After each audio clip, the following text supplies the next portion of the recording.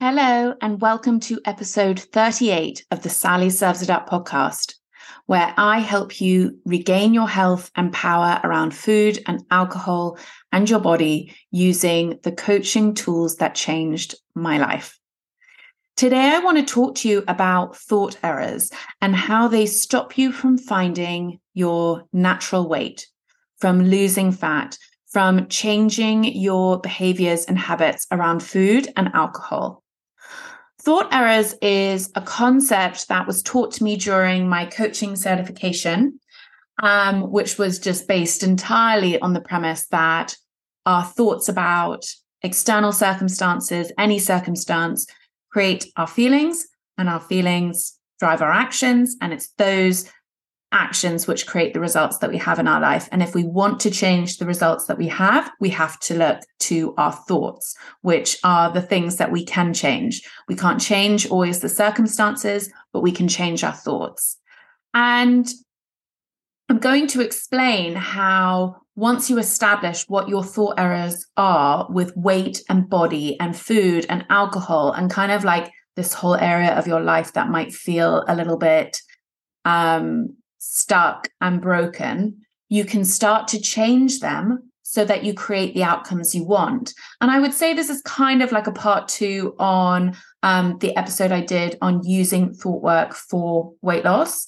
And it's one that a lot of people, I think, want to skim over, and they skim over with diets and diets and diets until they just get so fed up and they're like, okay, well, Sally's been nattering on about this for long enough. I'm going to give it a go. It's such a crucial piece of the puzzle. And basically, the idea for this came when I was sorting some of my notes the other day from certification. I was doing some filing, and I found this piece of paper which just says thought errors at the top. And then it says underneath it, thought errors are thoughts that create unwanted desire and cause unwanted actions. So it's those thoughts create our feelings, create our actions. And so it's an error would be something that creates something you don't want to feel. So a desire for food, a desire for alcohol, which is an emotion, and that emotion drives you to take action you don't want, which is consuming it when you haven't planned to, consuming it when it's not going to serve you and the results that you want. Say you want to lose some weight, you want to lose some fat, you are going to have to change your actions. So I don't necessarily want to share all of them because I had a read through, and some of them I just don't think it would be helpful to share without proper coaching around them, because some of them are extremely provocative, in my opinion. And not necessarily, I think, align with values that the majority of people have. At the same time, it's really that all does still prove the fact that they are subjective thoughts that we can choose to have or not have. And those subjective thoughts can feel like facts about the world. And we have the ability to change these thoughts in order to change how we feel and to direct the actions that we want to take and create the outcomes that we want. So here's the list of some of the ones from this piece of paper. And then I'm also going to add on some of the ones that were my thought errors that definitely kept me stuck. So eating sweets is a part of life. I'll be left out if I don't eat with them. Celebrating with a meal is what matters. Parties without food or drink aren't fun. Not loving food is fringy and abnormal. I found that quite funny. Just this once. It won't matter. It's normal to overeat. Cheating is fun. Food should never be boring. Losing weight is hell. Cutting back is painful. I should be able to eat everything I want. I think that's a really important one, because a lot of the time we look around to naturally slim people and we think they're eating whatever they want. But I think that it's a lot more nuanced than that. They're not overeating. And then some of the ones that I added are like, I'm a foodie. This is just what I do. I've got to order what a foodie would consider the best thing on this menu. So it would be like, of course I'm getting the truffle pasta. Oh, of course I'm getting that special. And have you had this pudding here? They are so famous for it. I've got to have that because I'm a foodie. Like this, it really created a cycle of not eating food that always served me and eating past the point of full, eating, more than I needed. The food and wine is the most important part of going out. I also definitely had thoughts around my identity as like, I just used to always think my body just loves to be fat. This is just what I do. This is going to be so hard. It will be impossible to change. And kind of thinking that I would have to let go of so much of my identity around food as being someone who enjoyed food in order to lose weight. And I would have to go back to like Weight Watchers counting points vibes, where I used to have egg white omelets with fried courgettes and mushrooms with a tablespoon of ketchup. And I think that whole thing was about 1 point. That is so depressing. But that is what I used to eat when I was at university doing Weight Watchers. And I just never thought that I would be able to find a way where I could enjoy food. And I certainly take pleasure and joy from food. But I was able to kind of let go of this foodie identity because it really didn't serve me and the results that I want. And for some of you that are foodies, and that's totally great if that label and that identity serves you and the results that you want. And coaching is always just completely unique and about looking inward as to what identities you have and your self-concept and how and if they are serving you.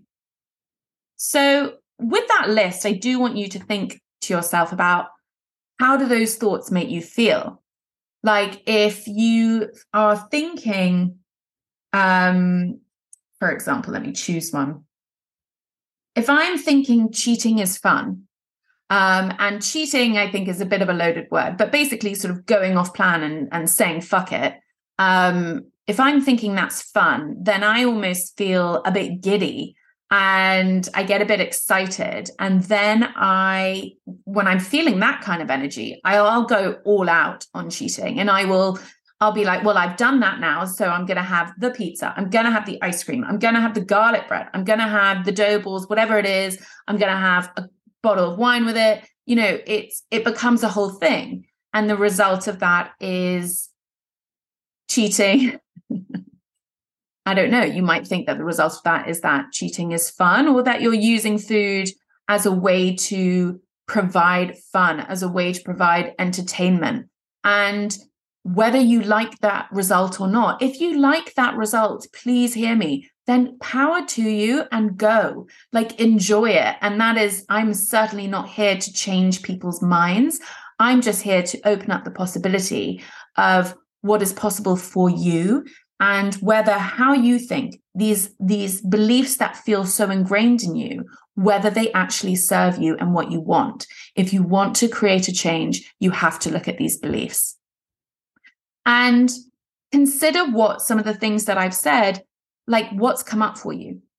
What do you have resistance to? What feels like truth to you? Do you feel kind of confronted by any of these? Do you find some of them jarring? Because I do find some of them jarring. Like cooking and eating with my family is love. I think that's an interesting one because I just think it's a very primal thing to take pleasure from food and to take pleasure from providing food. But it's more about finding a thought and a belief that actually serves you, because it makes the food very loaded and less neutral. And what is always available to you is that food is a neutral circumstance. It doesn't have meaning until we attach meaning to it. So those are the sort of things that I want you to consider. What came up for you? And rather than judging yourself, I would like you just to write down all of your thoughts that are what one might deem as thought errors. And rather than thinking of them as errors, because I don't think that's particularly helpful, perhaps you want to think about them as just unintentional thoughts. like thoughts you haven't taken the time to really decide to think, but have picked up over time, like subconsciously, just from family, upbringing, general societal norms, and also as ways of coping. I often think about how did that old identity of me, of Sally, help me? What was it trying to do? I was trying to fit in. I was trying to get approval. I was also using it as a way to kind of validate and allow all of this over desire that I had for food. And that just then started perpetuating itself. And it's like, what came first, the chicken or the egg? I don't know. So you might be asking when I'm asking you to write down what you think and these things that you might deem as thought errors that feel like really strong factual beliefs, you might be asking, like, why should I look at this? And I really want to bring you back to your why. What is your why? Why are you even listening to me natter on right now? What do you want? What are the results you want? And what is creating the current results that you don't like? Without that awareness of these thoughts, which will be what is creating the results that you don't like, you will not be able to change. Without awareness, we have nothing. We have no power to change anything. And we'll just be taking like, a random guess and be doing diet after diet to try and find a solution. And then think about, when you're asking yourself that, it's like thinking about the opportunity to become the best version of yourself, where you like what you're creating in your life. Like that is available to you, where you are totally kind of opted in and on board with what you are doing. You've taken responsibility for everything because you've taken responsibility for the thoughts you're deciding to think. And you're looking inward in order to grow and evolve rather than looking outward for solutions or placing blame on external circumstances, whether that's people, work, like your job, your family, like diagnosis, like anything like that. And when you've got this awareness, it's not about trying to force yourself into believing something that feels completely unbelievable. It's about bridging the gap and really just kind of holding your own hand and being like, so for me, it's like if I had this huge foodie identity, it was mainly about just starting to believe, which I did believe, that it was possible that identity didn't serve me. And it's possible that I'm not a foodie. And it's possible that I'm just someone who enjoys food that tastes good. Like that feels a lot more natural and neutral to me. And it's possible that I'm someone who really enjoys cooking, but it doesn't define me and my sort of experience and what I'm creating. I can enjoy cooking. I can enjoy food. I can go to delicious restaurants and I can take pleasure from it, but it doesn't have to create results that I don't like. It doesn't have to mean that I weigh more than what feels natural and right to me. And it doesn't have to mean that I'm not acting in alignment with my values. And really, it's also about looking inward at what your values are.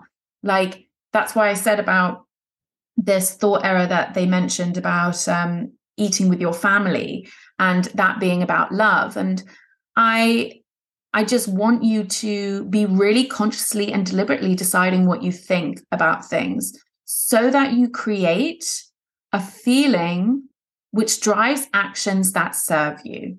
And so that you aren't overeating, overdrinking, eating more than your body needs for fuel.